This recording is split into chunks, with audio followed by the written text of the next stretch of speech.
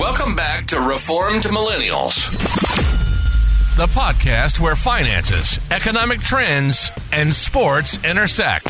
Cam and Joel help listeners better invest their time and money.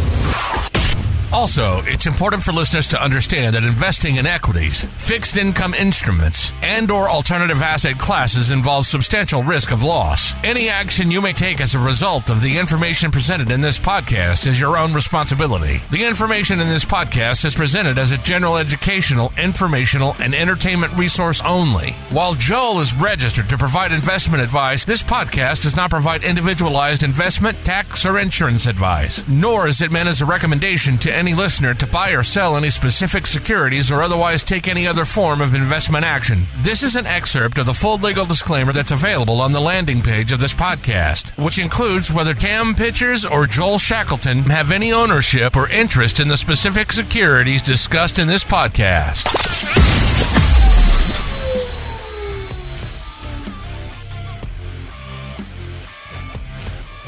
Welcome back to the pod, Cam. How are you? Good. Crazy. December, what already? 8th. Good. I can't wait until this year's over. It's been so good. I want it to close off. Yeah, I want to get to Christmas here. It's one of those, I don't know what your office is like post. It looks like underneath a Christmas tree right now. They have a competition office-wide who can make their office or pod look the most Christmassy. Oh, okay. So it is quite animated. Or holiday-y, as you should say. Yeah. Right. Yeah. I feel like we have our Christmas party or a holiday party every year, usually end of November, first week of December. Yeah. And that I always just say Christmas party, holiday party. Once that happens, the year's over. Let's just move on. Make it January 1st. Okay, but now we have, call it 16, 17 more work days after. And it's always just everyone just grinding to get there. Even the phone calls you have with clients, they're like, I don't want to answer your phone call. And it's this is important. We have to get this figured out. And it's just talk to me in January. I can't. Everyone's just in that kind of limbo. Yeah. It's weird. Those 2-3 weeks. And no one wants to do something, but they have to do something. So here's some advice to people that run massive corporations that don't listen to this podcast. Christmas parties should not be in November. They should be second week of December. That's hard though, man. Especially I would think in a event center rich places. I agree for sure. But when you reach a critical mass and size for my firm, we had over 600 people at our holiday party this year, which is a big number, especially when I compare that to 10 years ago for us. So in terms of getting venues figured out, I think obviously we book kind of a year in advance type thing to secure something, but with in Edmonton anyways. We still did it in November? Well, it's just, again, on the timing of... Sometimes, too, though, the thing is if you push into December too far, then you got people taking off early and going on whatever. So, I don't know. I don't think there's a perfect answer for that, but you're right. Paying too much if everyone's going to Hawaii? Well, I'm not going to Hawaii, but the general sentiment, I guess, is just I would rather have it closer to the actual holiday season just to have that feeling of working towards something. I think everyone loves that feeling, right? Working towards that vacation, and then once you have something that kind of gives you that first feeling of it's the holidays. Yeah. I also feel in Canada in general, I don't know, not everyone for sure, but anecdotally, I think we both feel this because we're huge NFL fans and we follow the U.S. markets and everything. Thanksgiving in the U.S., I just get this secondary feeling of okay, yeah, it's really holiday season now. We've hit U.S. Thanksgiving. There's only 6 weeks till Christmas. I'm thinking about just getting rid of ours altogether and adopting the United States time frame. I want to get both. I love the dinners. So that's true. Yeah. So Cam, I have a bone to pick. I think children's birthdays, there's too many of them. We don't have enough kids, but this will be with your son's 5th birthday party. Happy birthday, Owen. This weekend will be the 5th week in a row that I'm going to a kid under the age of 10's birthday party. That's your social circle's fault, not that's you look in the mirror, that's your own fault. You need to isolate yourself away from more people. This is insane. Why? And you know what? I actually enjoy going to them, which is weird because you surround yourself with 20 under 6-year-old children, and you're like, you must be insane if you're enjoying it. But it's good to see the people. You know what's funny? I had this discussion with my wife, and it's a weird little social thing that I've found, and I'm sure other people experience as well. And especially in this, like, the COVID baby years here with our kids being young. So we were at a birthday party 2 weeks ago, and everyone there, it was like the kids may or may not be friends or may not be like super close with each other, but there was 20 of them. But it was all about like the parents' social circle. So this kid was turning 5 as well.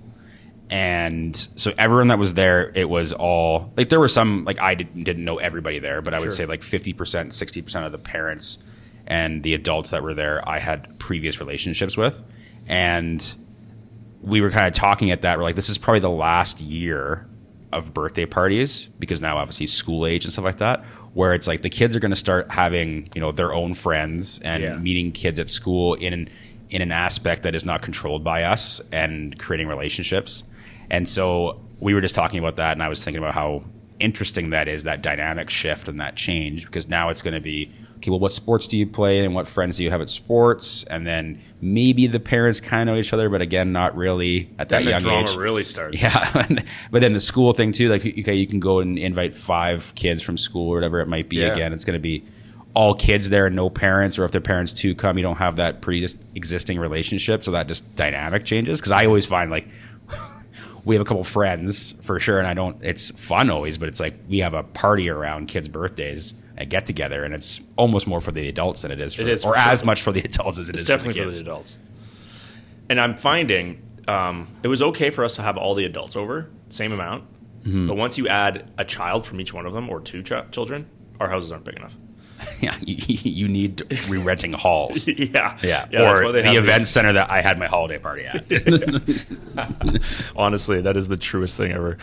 But again, I don't hate it. It's just a little bit much, especially when you start to combine it with the Christmas season, which is obviously very busy. All right. Well, I think everyone will take that into account for next year. Thank you. I appreciate that.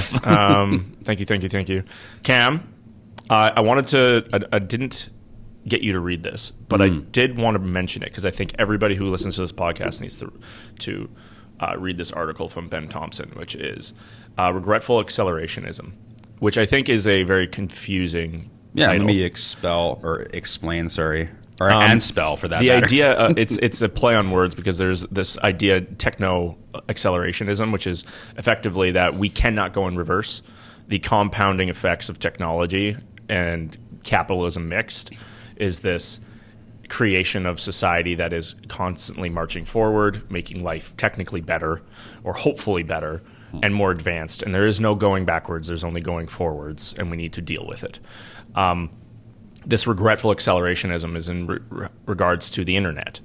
And Ben Thompson is the inventor of aggregation theory, which is platform economics. So when you think about the big tech companies that are developing business models that are unfathomably profitable, he has created the business, I should say, defined the business model in which they are built upon. And a lot of Fortune 500 CEOs and technology CEOs read his stuff in order to strategize their tech business model. And he has now commented on the idea of this, because it's been a big year in media. I think we can agree. When you think about whether it's sports all the way across to Netflix and the way in which Disney the stock has gone down 75% and then has rallied, and then they're starting to make you're seeing fracturing of their agreements. The way in which it's starting to redistribute itself is falling into this new model, which Ben Thompson's been talking about for 3 or 4 years. And he's now made a new assertion, which is that he believes that the usefulness of the internet itself and to accumulate or aggregate media has now been reduced to a effective commodity So there's no massive value in people that create content anymore because of the new innovation around AI. And over the last 2 weeks, we've seen multiple articles of people noticing that massive, whether it be Forbes, Bloomberg, Sports Illustrated, all of these outlets that produce content are using AI-generated articles. With AI-generated, the people that wrote it are completely make-believe. And they're all produced by AI LLMs, which is crazy. We're noticing and identifying it, but how far away are we from it not being noticeable? And if that is the case, so when you say we're identifying it, it's that in the comment section, someone's saying, I'm pretty sure that this was an AI. We can't prove it, but we're pretty sure. And we're getting so close that people aren't even noticing it. And if we are getting to that point, once it becomes a commodity, it is no longer valuable. So now it's just a place to be. So now the internet is not going to be as important, which means we likely go somewhere directionally different, which is interesting. He believes that you'll end up you'll live within the internet. It's the idea of Ready Player One. If you want to be numb and perhaps not engaged. And then you'll then retreat back to real life. And there will be a new area of opportunity to produce entertainment or a place of home for the human being who does live outside of this world. And I know I'm not doing as good of a job here at describing this because it is a 3-part article in which it took 21 minutes to read. And I think that everybody should dive into it. It'll be aggregation theory is one of the most read text strategy, we'll call it essays, commentaries ever. This will be maybe not as important as what that was for him and his career. I think this will be something that people reference as on a go forward because his belief is that social media and that industry itself has effectively reached a peak. We are peak miserable online in terms of the divisiveness that it's creating. And once content becomes a commodity and it's unrecognizable between humans and a bot creating something to engage us, I think we start to reject and go another direction because that isn't something that we want to consume. Sure, yes, it will be part of our diet, but I believe we've reached peak. And that's when he predicts something like that, I tend to obviously listen. You tend to change your understanding? Yeah, well, yeah. I'm okay. I believe him. He's someone that I would change my mind on things. Yeah. So yeah, that's interesting. Obviously, without reading the entire piece, maybe some of my thoughts are addressed, or the questions I would have would be addressed through that. But I guess diving in to that one specific thing you're talking about with media outlets using these AI tools to create articles to put out to create content. I think the one thing with that I don't necessarily like, I wouldn't care if it's an AI bot or not, is like if you're just reporting facts, like if I go onto the Scores app right now and if I'm reading a game summary on the Lakers game last night and it's just talking about this is what happened, this is these are the points and the stats in relation to it, and here's the upcoming schedule, and here's what happened. All that is just stuff that like monotonous. Like the person who used to write that and type it out didn't want to do that anyways. No, you know what I mean? No. But the Ben Thompsons of the world he's creating content. He's probably not going to have an AI. I would think at least in the short term, be able to create his opinion onto paper, and that's what people love. And that's what people are always going to love. And no different than for sports or for mainstream news or whatever it might be. When if you can still be able to create a brand and create this following based off of how you share your thoughts, you're going to have to get better at it to stick out and be really successful. You're going to have to be very unique. But I think there would still be a roadmap for that type of information. I do believe that too. And he goes on to talk about ad-supported internet and how driving interest, and if you can just have ChatGPT, I don't know if anyone's tried this yet, but I have, build a trip for me to Disneyland, include places to stay, things to see, places to eat, and schedule it all for me. I'm traveling from Edmonton. Yeah. It can do that for you. Yeah. I actually shopped for my wife's Christmas present using ChatGPT instead of going through Google and trying to figure out the product. I asked for the best options within a price range, and it gave me 5 options and with links directly to the website for me to shop those products. And it was a significantly better experience where I don't have to dodge all of the ad-supported product. This is, in my opinion, disrupting what has been, I think, the source of the rage machine, which is all I want is clicks. How do I get people to click on things? Yeah. When you think about, and I'll pose this to you, where do you think the happiest social media website is now? It's not TikTok, it's not Instagram, and it sure as heck isn't Twitter or X. You know where it is now? It's Facebook. That's where all the happiness is. It used to be in 2016. The cesspool. The cesspool of crap. Actually, YouTube is just as bad. Have you gone in the comments of YouTube? These people are absolutely terrible. Facebook, on the other hand, now that they've gotten rid of all news and it's just you and your family and friends again. Isn't that just would that just be for us though? Like, what do you mean no news? Well, yeah, sorry, for Canadians. Yeah. It's no longer as bad as it once was. And I think that speaks to the fact that no one goes on it anymore. Why does no one go on it anymore? Because there's nothing that can trigger them.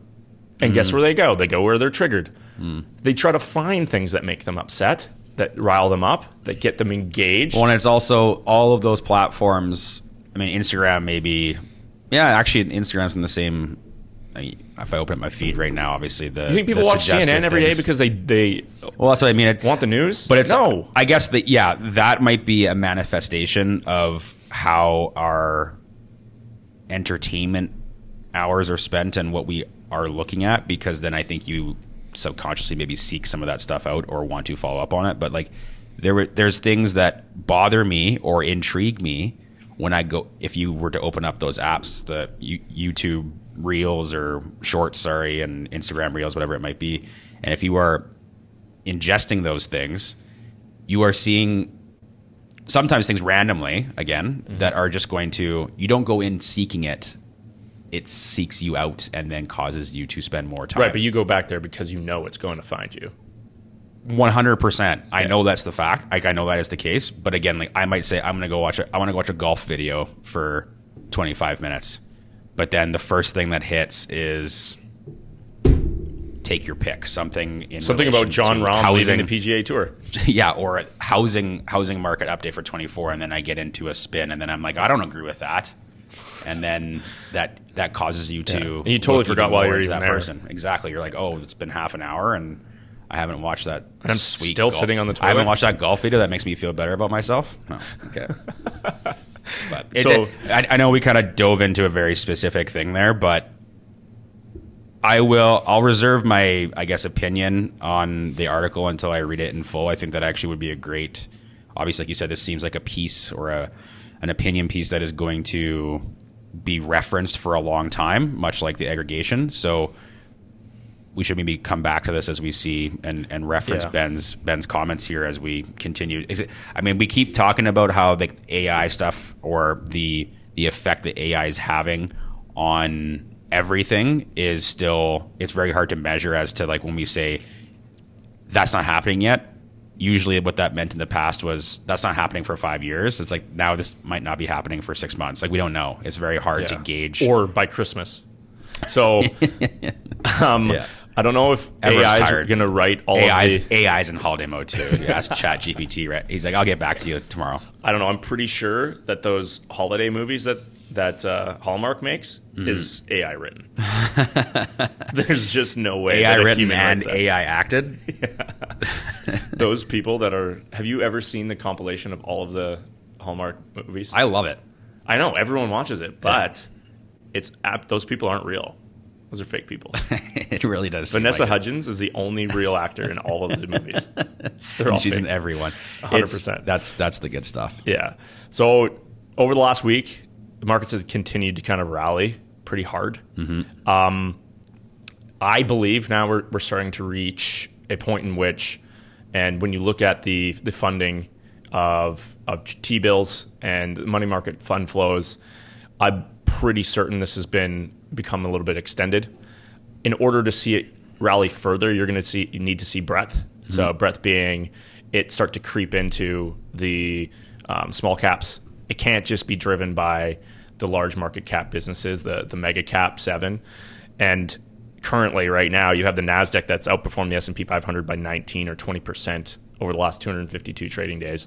That is quite the outperformance. Mm-hmm. The last time it did this, it was the kind of 2020 area when we were all locked into our houses and we had no idea what was going to happen. And we assumed that all tech companies would end up selling all goods because we were never going to get out of our homes. Mm-hmm. But we're now back to that, where we've seen a huge outperformance, largely driven by AI spending, CapEx. It's real money. Yep. It's just been condensed into one area. I mean, over the long run, the NASDAQ 100 does tend to beat the S&P 500, but it's usually only by 6 points over a rolling year, not 19. So, in my opinion, I believe we've gotten to a saturation point. It mm-hmm. feels like in order to have another leg up, you're going to need to see participation from a lot of the underlying businesses that are less sexy. Mm-hmm. And I just don't see what the catalyst would be for that. It has to be rates coming down even further. And when you listen to Powell and you listen to the Bank of Canada, Canada might be a little bit more dovish, but dovish being more likely to cut rates in the future. Mm-hmm. I just don't see it in our numbers. I don't see it in employment, at least not soon enough in order to justify the time frame in which the market is pricing it in. There's a lot of optimism about rate cuts next year, and I think it's a little bit overdone. I'm of the opinion that February is going to be bad for markets. I think it's going to be harder for investors, and the big tell is going to be the first couple of weeks of January, no doubt. So I'll be paying attention to that. It's, from a positioning point, very important for me, and I'm just not as bullish as I was in October. Mm-hmm. It feels like we got a lot priced in. That November run was wild. So take a breath, enjoy the Christmas season with higher stock prices, mm-hmm. and be agile. In my opinion, we got to really be, for the investor that is self-investing, you got to pay attention over Christmas season. Mm-hmm. It's going to, I think we could have things that change price quickly. There was a bunch of really interesting tweet threads about Japan.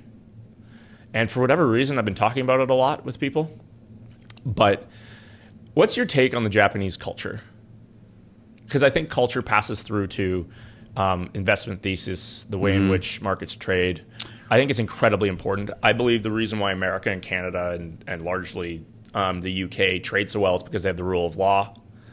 Whereas in Japan, they have a different culture than that. Yes, they absolutely have the rule of law. If anything, they're one of the happiest cultures on the planet. But they have a demographic problem. But they also have this ideology where they work until they die. They don't allow bankruptcies, or it's equivalent to being incredibly shameful to so they run companies forever.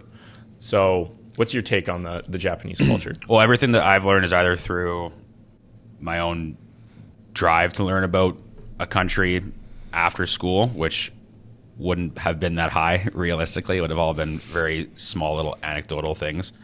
But from what I recall in learning about the history of Japan, because I think that was actually a requirement at some point in our social studies, when maybe in high school, but respect and shame, like you said, like those two feelings are like really important in terms of like respect for yourself and your family and your elders or the people who you look up to, etc. So the amount of like that becomes first and foremost, that everything is like formal and respectful, and you take your time doing something and you do it right, and you always look to improve. Like I think the most famous thing coming out of Japan, obviously from a production standpoint, like Kaizen, I guess I'm not sure how everyone says it, but continuous improvement. Yeah. Test tube. Athlete. Baseball player, athlete. But I think it's largely, from what I've seen and heard and learned about, the market or their way of life, their way of doing business, efficiency, doing things as well as possible, respect, but the like courtship period with doing something new can be much more drawn out and longer because, again, although they were very efficient economy and production and one of the oldest civilizations, I guess, in the world too, like there's a lot of things built in where you'd be like, well, they should be more agile or have more understanding of doing this. But I think they put a lot of care and thought into how they're going to do something and what they're going to do. Mm-hmm. And I think that line of thinking like permeates through the entire economy and into their population as well. And there's not a lot of, I haven't seen anyways, like even if you mentioned Shohei Ohtani, like from an athletic standpoint too, like you think about all the big stars that have come mostly in the baseball's obviously I would say it's their national sport, I would think. But anyways, most connection to North America in terms of sporting. You've never seen a Japanese athlete come out, like there's no LeBron James comparison. Shohei Ohtani might be as talented potentially at the end of his career as LeBron James is viewed. But in terms of how gregarious LeBron is and the platform that he has, how outspoken he is, how ridiculous he can be at times in terms of his social media presence and what he represents in terms of putting up his hand and saying, I'll stand above everybody and say this and then come out and say it. Like that doesn't really apply to the Japanese athlete. And I can't really think of any. Well, it's their culture is to be more reserved. Exactly. And so like that's one thing too where it's like that's obviously a tone set at the top and you really don't have people who stand out from that perspective. And that's really interesting. Again, thinking about how we are painting the entire country with that brush based on this conversation, but how really you can pull out plenty of examples where that is how they have been obviously taught for years and how that there hasn't been a huge change in the last, call it 30, 40, like the millennial equivalent, like the age group of millennials in Japan. I don't think they've changed as much as we've changed. I don't think their Gen Z has changed as much as it has in North America. So it's interesting we always talk about those generational changes in the context of maybe North America and Europe potentially, but I think that doesn't necessarily apply to a country like Japan in the same degree. I'm sure there has been change, obviously. But. Yeah, no, totally. So, I mean, it might surprise people to know that the Japanese index has outperformed the S&P 500 this year. It's up 26%. Was that on the back of them finally changing an interest rate for the first time? I think it had a little bit to do that, but actually it probably also might surprise people that it also has, over the past 3 decades, its earnings growth has far exceeded the S&P 500 as well. While that multiple of earnings has been significantly lower, meaning the stock prices don't do as well, their earnings are there and growing faster than the United States. Kaizen. Exactly.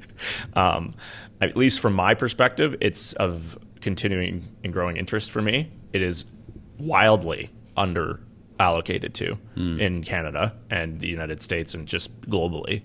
And it's mostly because people are terrified of the demographics. It's overbanked. It's got an issue with their financial sector just being not as profitable, and that's largely because of the interest rate and the yield curve. It's hard to make money if you borrow at 0 and lend out at 0. Like where's the margin, right? Mm-hmm. So I'm increasingly very excited. They have a huge amount of work being done on EVs and the parts that go into those cars.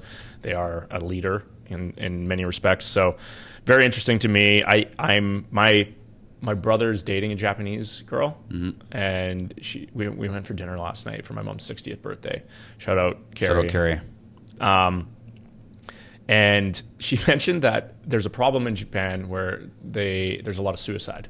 But they have a really high, there's a lot of meaning that they derive from their life, but they also they don't have a ton of drug addicts, people on the street that are homeless. That's not something that exists there, mostly because everyone seems to have a job and they derive meaning from that job. Right. And that in of itself seems to be like a good thing, right? Mm-hmm. We don't necessarily have that.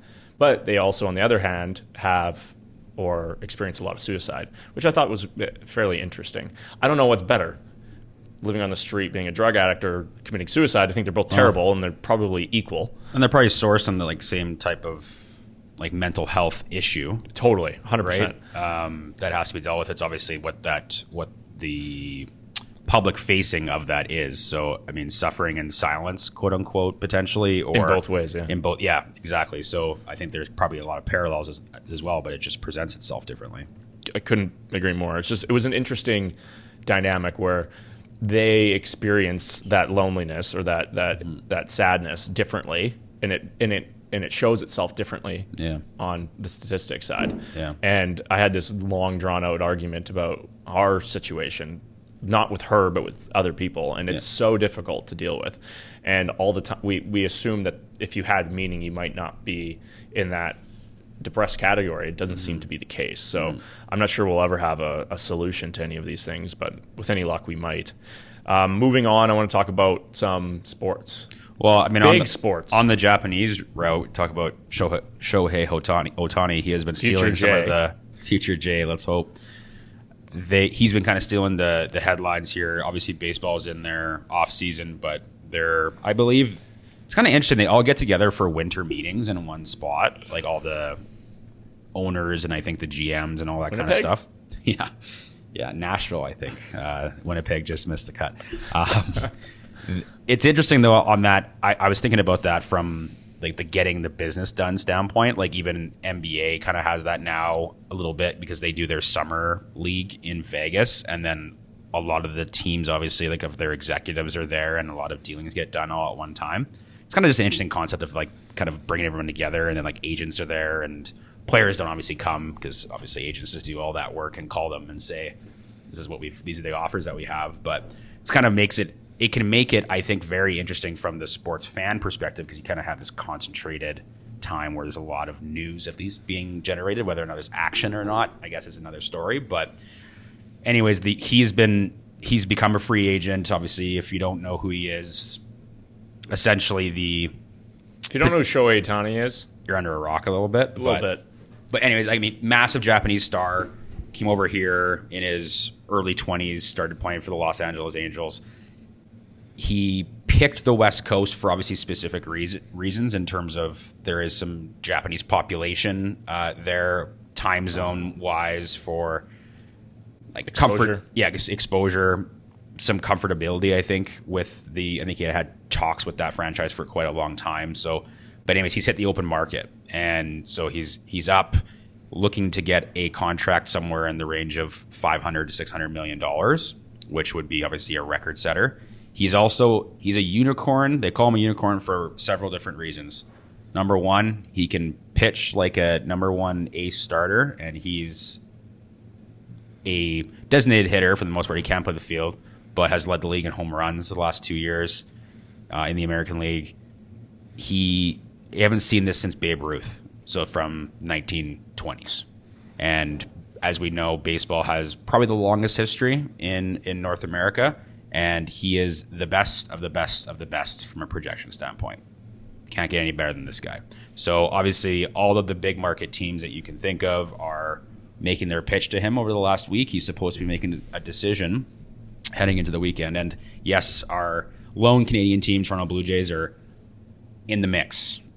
Potentially a favorite if you talk to some, or if you're reading some of the experts and pundits and I'm hearing he's basically, the Jays are always used as a stalking horse.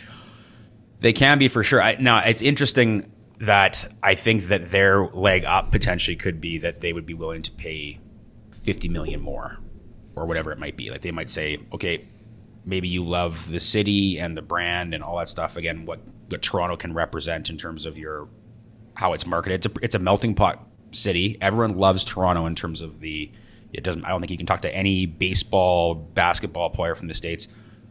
A large majority of them love going to Toronto. Nightlife, culture, all that kind of stuff is great.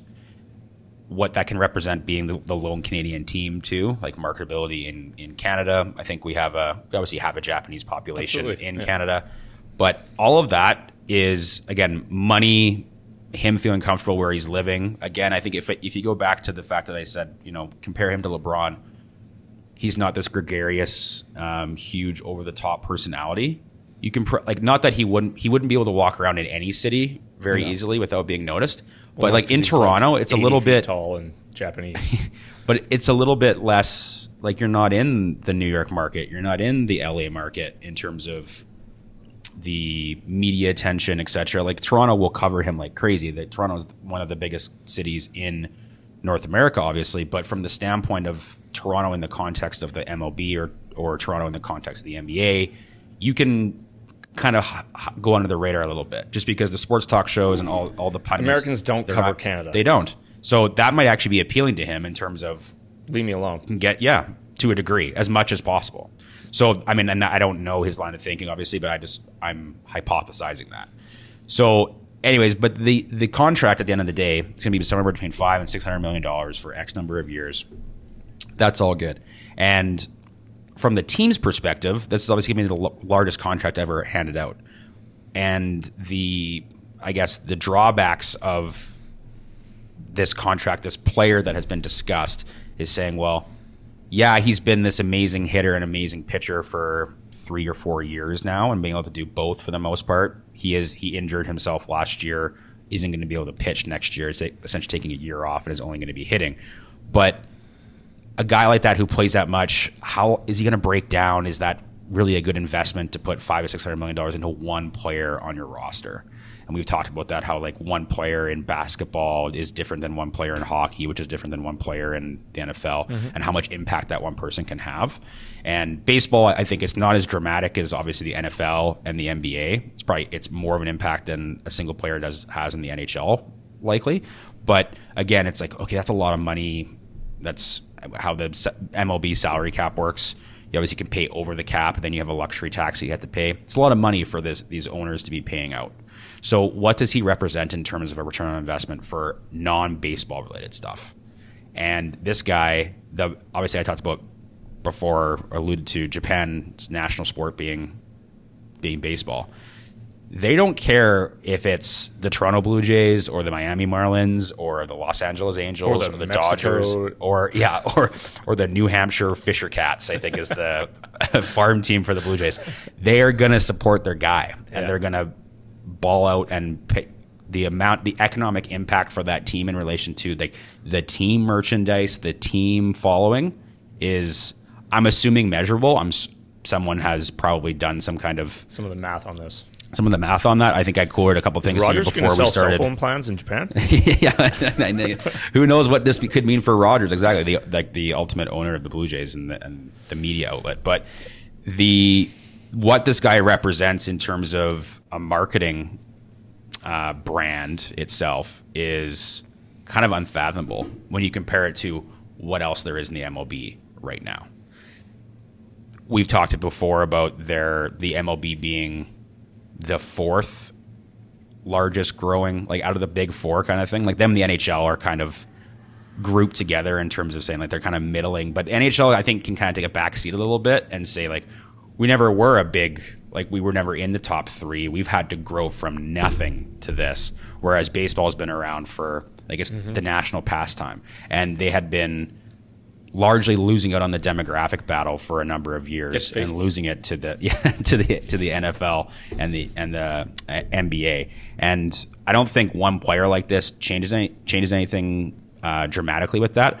But we have seen they had some rule changes last year in relation to creating more offense, shorter games. I'm watching Jays games. Well, and so like that's what that can create for the average fan in Canada. But I'm saying like fandom in general, the injection of a player like this, and they've also had, again, largely baseball has always been you get drafted, you play in the minors for 4 or 5 years, you over-ripen essentially, and then you get up to the big club. You're seeing guys come in at 18 years old, 19 years old, electric players, guys who have never been able to throw the ball this hard or hit the ball that hard or whatever it might be.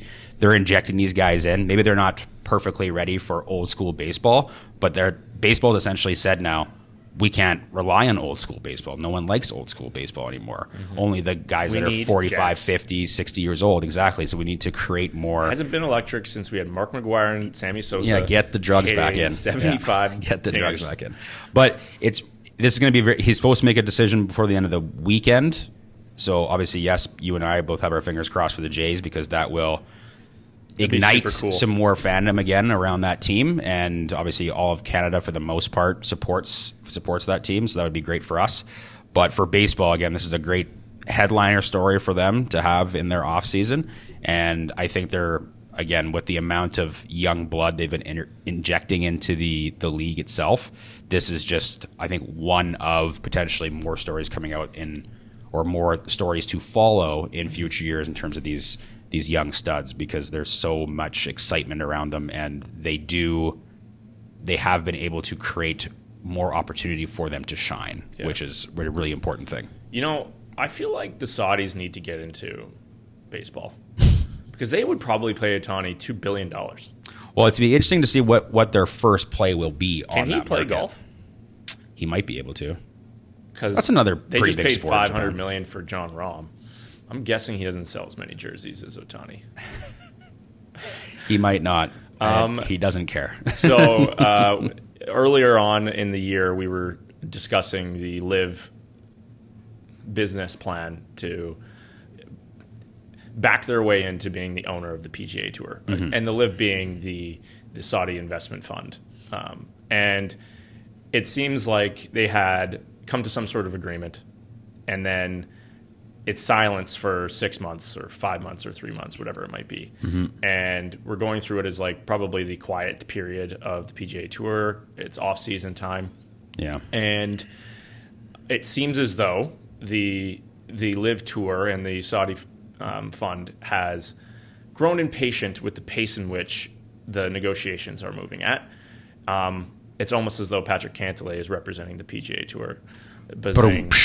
And they are dropping an absolute cannon and effectively nuking the PGA Tour by taking their rawest talent, a top 3 player in the world, John Rahm, the Spaniard, and he just signed a $500 million plus deal to go to the LIV. The LIV apparently it's in conjunction with a new rules sign as well. I don't know what that's going to actually entail. I'm assuming they're going to 4 rounds. Yeah, because he came out publicly as saying, when there was interest before, he's like, I'm not going because I want to be able to play traditional golf. I want to play. I think the cut thing obviously maybe is not a big as a deal or a negotiation piece anymore, because the PGA has now instituted their elevated events where there is no cuts as well. Yeah. So it's kind of maybe a trend thing that's happening from that perspective. But yeah, you're right. He did come out. They're for sure playing 4 rounds. Yeah, 100%. I'm guessing they're not going to be doing a shotgun start. That's just not going to happen, and that's fine. That's okay. I'm of the opinion that this has toasted the positioning of the PGA Tour now, and I mean even Rory McIlroy he was on that phone call last night, and he basically said, he's like, well, we're going to have to change the rules for inclusion into the Ryder Cup for the European Tour team because I'm not bringing John Rahm. I'm not bringing John Rahm. And that's just a reality. They've neutered the PGA Tour with all the right players. They 1,000,000% are overpaying for these guys, but they do not care. And that has been my position for a year and a half. It's that they have unlimited money against not unlimited money. And that is a very tough position to be in. So if they win, let's just fast forward 5 years. Sure. If they win, what does that look like for them? I don't know. I don't have the creativity to be able to predict what the leagues or the tours look like. I don't know what the LIV has to be. I don't know if they've created sufficient amount of interest in their golf league to actually sustain itself. Yeah. I'm of the opinion that it probably has to go back to the PGA Tour, and maybe the LIV does exist. Maybe they have events. I think they need more events in Europe and the Middle East. Yeah, we talked about that. Absolutely, that has to happen. I think it needs to be more of a global league rather than it being predominantly in the United States. I don't believe having one major in Europe is sufficient enough. It needs to include a more worldwide major. All of those things, I think, will be integrated over the next 5 years. I think that the Saudis will now own the tour, and it will be forever changed because of that. It's going to look a lot more like soccer or football, however you want to determine it. So that's just... I don't know whether it's good, bad, or otherwise. My brother is brokenhearted over this, and but he's a traditionalist in all respects. And there's plenty of people I know that are also super excited about it, or they just want it to be right. I feel like I'm talking my book here. And I'm optimistic. I mean, I've always been a major. I pay attention to majors, but I am somebody who always tunes in for the Thursday game or Thursday, like first round. I want to see where everyone's positioned. I pay attention pretty closely. I don't watch every week, but I absolutely am paying attention every week. And it's, I mean, Blaine Hutton is, because he's gambling on it. So I am of the opinion that this is short-term bad, long-term good. I still hold on to that truth. But the more money and the more interest in the sport, because it has grown quite significantly, is it makes me happy. I like to see that golf is becoming more integrated into culture. With all that being said, there's nothing but bad things happening on the golf ball front, which is the rollback that they're instituting from the top. It's so tone deaf, they don't have a clue what's going on. Yeah, it doesn't make a whole lot of sense for the long term. Well, is it a 10? I think 20. Is it 2030? They're going to institute golf ball this back because Rory McIlroy hits it 345 yards every time. He flies it 315, and that makes the large majority of golf courses a pitch and putt for him. Let's all assume we're not Rory McIlroy, which is a fact. I'll say, like, why wouldn't you just institute something at the tour level on like equipment, like on like the driver or on the iron, like on the actual things that hit the ball? They've already limited the driver. It's all the advancements are coming in the ball. So the reason why people are hitting it further has nothing to do with that new TaylorMade you got, because that's limited. All the TaylorMade drivers so you're saying is to try to hit. Don't use the Wilson staff balls anymore? No, you probably do. There's a bunch of posts talking about pre-prohibition golf balls going for like $500 a dozen because of the new rollback. No, it's the driver itself. All the advancements are coming in how straight you hit it. Right. So it reduces distribution of bad hits. And the golf ball is distance and also in spin control. And it's increasing the distance every year, it seems. And the rollback keeps us either where we're at or 20% less distance. I don't know the numbers quite yet. But because isn't the argument about, or that a lot of golf course developers are complaining about this because it's like old golf courses. The golf course that I play out of is 101 years old. Yeah. If I start hitting it 380 yards straight, it's not exactly set up in a way that not even close. It's just becoming too easy, and that is a problem. No doubt, it's a problem. But like, let's get there. I still can't break par every time. I'll tell you that for free. Like, not even close. Get me 20 yards from the hole. I'll screw it up. Yep. Yeah. Still gonna bogey. So it is weird how this is like an all-encompassing rule change. It's stupid. And to just take this back at a 10,000-foot level, what good has ever come from like holding look technology what happened to back? baseball. Like, not great. Yeah. Yeah, you mentioned just off the cuff there just about how it's good, how golf is growing and getting more popular. And I think that actually is happening. I've read a few articles stating how essentially like new starts into sports at the grassroots level at kids, it's like golf and tennis are seeing like huge upticks, which is interesting. Sports are struggling. And team sports are struggling, yeah. So so football is having a struggle. Just I would say that's kind of twofold. Like it's not necessarily they have a great structure in the States in relation to grassroots football. Obviously, it's like through the schools essentially for the most part, right? But it's the fear of parents getting kids into a sport that's has a lot of injuries and issues from that perspective.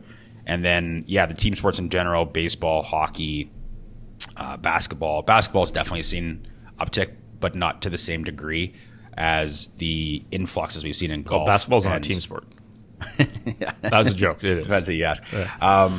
But on the golf and tennis front, it is very interesting to see that there has been such an increased level of participation, which is great. I personally think it's important I played both golf growing up, so like playing an individual sport and a team sport. I think it's great to learn those two dynamics, to learn more about yourself, learn more about working within a team. But I don't know, again, I think the PGA or golf in general received an uptick over the last, call it 18 months in this whole drama because of the because of that, because of the storylines around it and the drama around what is going on and people like sound bites going back and forth between players. And now it feels like, again, we left that Canadian tour, or sorry, the Canadian Open event was when in the summer when we highlighted it, because that agreement came in. We have a memorandum of understanding between the parties, and we're going to work towards something that is all encompassing, essentially, to be able to let LIV, like at first it was probably like let LIV do their little LIV thing, but we're still going to have control. And obviously, like you said, it seems very clear that those negotiations behind closed doors have not probably been going as smooth as they should be, or they've been going slow or the wrong direction. And so I think it'll be interesting to see if this ROM news kickstarts any other players leaving as well. Because they're all going to think they're going to miss out on the bag, and that's that's the thing, is because at some point there will be a critical mass on the LIV side saying, well, we got enough, we don't need you, we're good, we're fine with our product now, or with our players. Yeah. But I think it will be incumbent on LIV now, if they have ROM, let's say they add two more high profile players, where they have, I would say they would have a roster. Next? Oh, I mean the guys who have always been rumored, like the Cantlays and the Schauffeleys and money hungry, eh? Yeah. Guys who can't win. Just kidding. Cantlay, I guess, wins. But guys exactly thinking like, well, this is too good of if ROM's doing it and we're moving towards a position where we're all going to be allowed to play in the or we're already allowed to play in the majors anyways. Maybe the other thing that's important to me from a legacy standpoint is being able to play in the Ryder Cups and President's Cups and that kind of stuff. Okay, well, that looks like it's moving in the right direction. I don't want to miss out on my big payday because I'm never going to earn that much, even with the elevated amounts in the PGA Tour. Matter. And it's that much more work to do that in the PGA. Now, some people might rest on, like, I think Rory would be very traditionalist in saying, like, I want the grind. I want to be viewed as the person who did this and stood up. He doesn't go to all the events, so. I'm just saying, like, that could be a mindset of some people. But I think LIV will get to a point where it's like, well, now we have this collection of 10 or 12 players that we would say would battle against, like, the Brysons and Brooks and DJs. I think he's kind of taken his money and run for the most part. But if they have enough competition there and they're saying, like, we're kind of good, it will be incumbent on them to see a change in their viewership and the following of their league. Because I think we can both agree that, at least anecdotally from anyone that we talk to in our circles, and I think we follow golf quite a bit, I didn't watch more than 30 seconds of the YouTube. It would have been streamed on YouTube all year for us in Canada being able to see it. I think in the States there was one channel that was actually carrying, they had some rights or whatever. Mm-hmm. But if their production methodology stays the same and they don't uptick, like again, I know they have unlimited money, but at some point they're going to say this is not, like, the ROI is not making sense. And that's not this year. I'm not saying it's this year, but they have to let it. When is that going to happen? Yeah, you have to do something to the tune of what the UFC did, because that's the only one sport that I've seen start from nothing and become incredibly popular. Mm-hmm. When you look at the numbers of what Dana White paid for the UFC and then created this, he marketed it, built it up, and created this massive new event, this new sport, effectively. It's not new, it's new old, but in fact, it created this incredible tour of fighting. My opinion, you have to start with a TV show, and that's what they did. The UFC coaches. Yeah, that was very good. Great. I watched that show. I think when I you don't have even like fighting, when you have a bunch of guys that are willingly going in to beat the hell out of each other, usually that produces a little bit more personality content for the show. Like, I don't know if following around the guys who have been paid up front too, right? Like, I mean, you're talking about maybe we just bring back the big break. Well, but the thing is, like, I think the big dynamic difference in what we're talking about here is UFC coming from nothing, growing their entire sport. These golf guys are already, like, they've already been paid. Rahm just got paid $500 million. All those UFC guys were working a job and then doing the UFC thing on the side. Rahm gets his own team. Okay. Huge. You saw the huge trade, Matt Wolff for Taylor Gooch. that was a joke too. But Taylor Gooch has his own team. You have Bryson, who's got his own team. So now they have to go and set out some sort of. This is me. I'm kind of riffing here.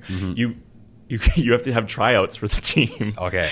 In order to get on the team and to compete. And they end up picking whoever wins. I don't know if it's big break style. You got Two Glove Tony and whatever. But that could be something that generates some interest. If you put enough money on the line, or if if you win and get onto these certain teams, there's more money involved. It'd be so much better. They should have an amateur team too. That would just be so fun. I don't know. There's plenty of ideas there for sure. I just, at the end of the day, they need to capitalize on now having the talent. Yeah, enough of a talent pool, because before, again, even some of their players that moved over had not performed or weren't showing up to it. Like, obviously, we're just going to the events and showing up because they had to, and we're literally doing nothing in between. You could tell. Yeah. So now it's like, okay, well, if you increase the competition level and increase the going to these guys and saying, in order for this to actually work and for those checks to continue to cash, we need to now start flipping from being a disruptor to being a revenue generator and creating more of a following. Because if we don't, then this is not sustainable. And that's just the truth. Yeah. So again, you had mentioned off season right now. PGA is just hanging on to the Tiger Woods comeback story. Hopefully, obviously, it would be great to see him back out there and competing again, because that is our childhood. That's all we want. Nothing I want more than Tiger winning another major. But this Rahm news is huge, and especially for someone who has essentially done a 180 from the beginning on his stance on leaving. So yeah, he did say his life wouldn't meaningfully change for $400 million. $500 million though. It's different. Extra bit. They must have given him a jet. An island in the south. You got any recommendations? Not really. I guess just a watch.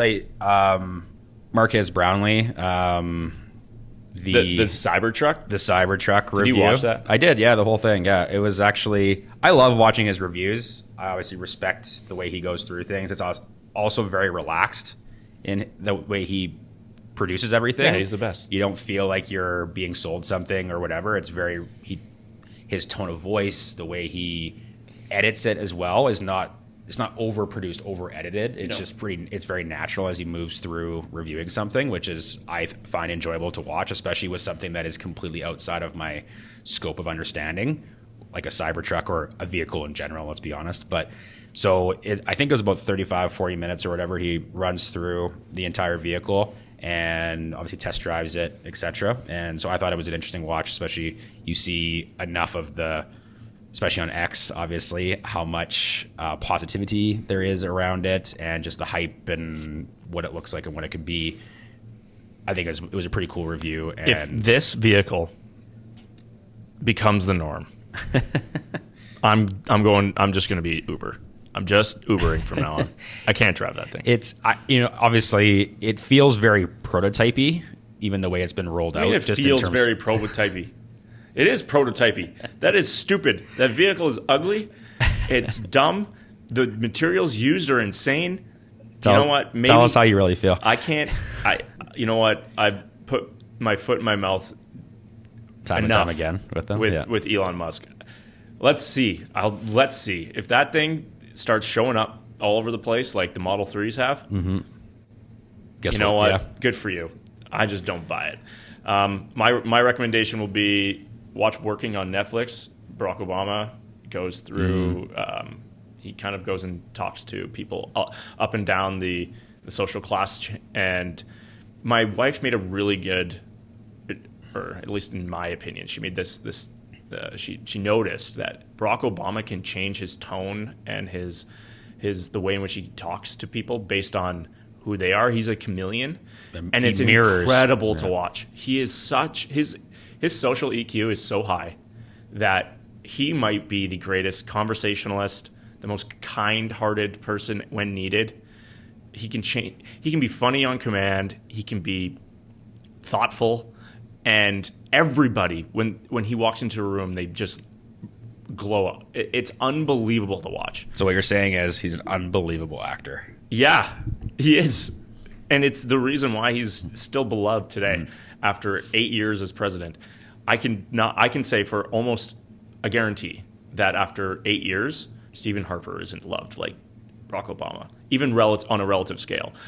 Justin Trudeau probably won't be. Closer to, but probably won't be. Donald Trump definitely won't be. constantly amazed by it. George Bush Sr. and Jr. weren't. Clinton isn't. He's built different. He is, for all of, you can name a million things that he might have done wrong, but I still am, I'm always amazed by how high his EQ is. It's just I think that's the piece that is why his ability to stay relevant and on average liked or respected at the very least by most people. Obviously, again, go through some states in the U.S. Not going to have the same love, but his ability to have that social EQ or IQ in general in regards to the way that he presents himself. A lot of his issues were behind closed doors. Like, you'd have to really dig into learning about the big things he did wrong. There weren't these sound bites every day. You couldn't get issues. Like, even with Biden, who has been largely viewed as obviously a return to normalcy in terms of his, again, you compare him downstairs. So exactly. Right. So there's he's got toilet paper on his foot. There's none of this embarrassing stuff that's happening, or none of that kind of embarrassing stuff happened with him, at least to the, not to the same degree. And to be fair, I mean, Obama got out, Trump came in, Biden's been in. We've been in an age of clips and memes and everything in this last 10-year stretch that is pretty unprecedented in comparison as well to even when Obama was in office. But I would agree with you. His ability to be a chameleon, his ability to appear to relate to everyone and find a common thread and be able to express thoughts and then get thoughts back out of someone who may not be on the same level in background or schedule or whatever. He's going and talking to people that are taking care, like they're old folks home service providers. They're working at grocery stores, regular Americans, for real. Yeah.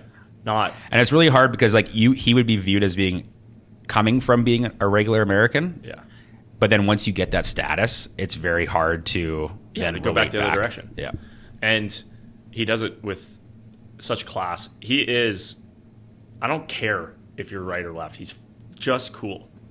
The only meme that I remember from his presidency is the one where he's sitting courtside at a LeBron James game when he was at the Heat, playing for the Heat. Yeah. And Biden's next to him, and he's with his wife, and Biden's with his wife. And he's sitting back in his chair like this.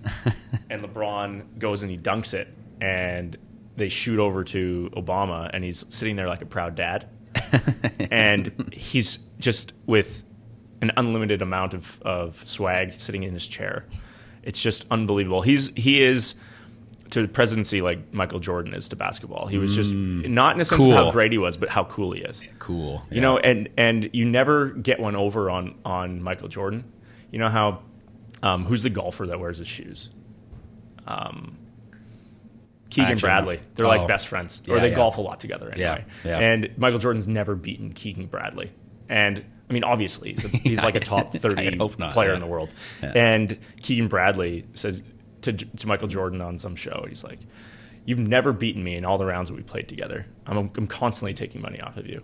And Michael Jordan's like, "Yeah, but you're wearing my shoes." Mm-hmm. And he always went up to you because he's cool. Mm-hmm. And the same thing with Obama.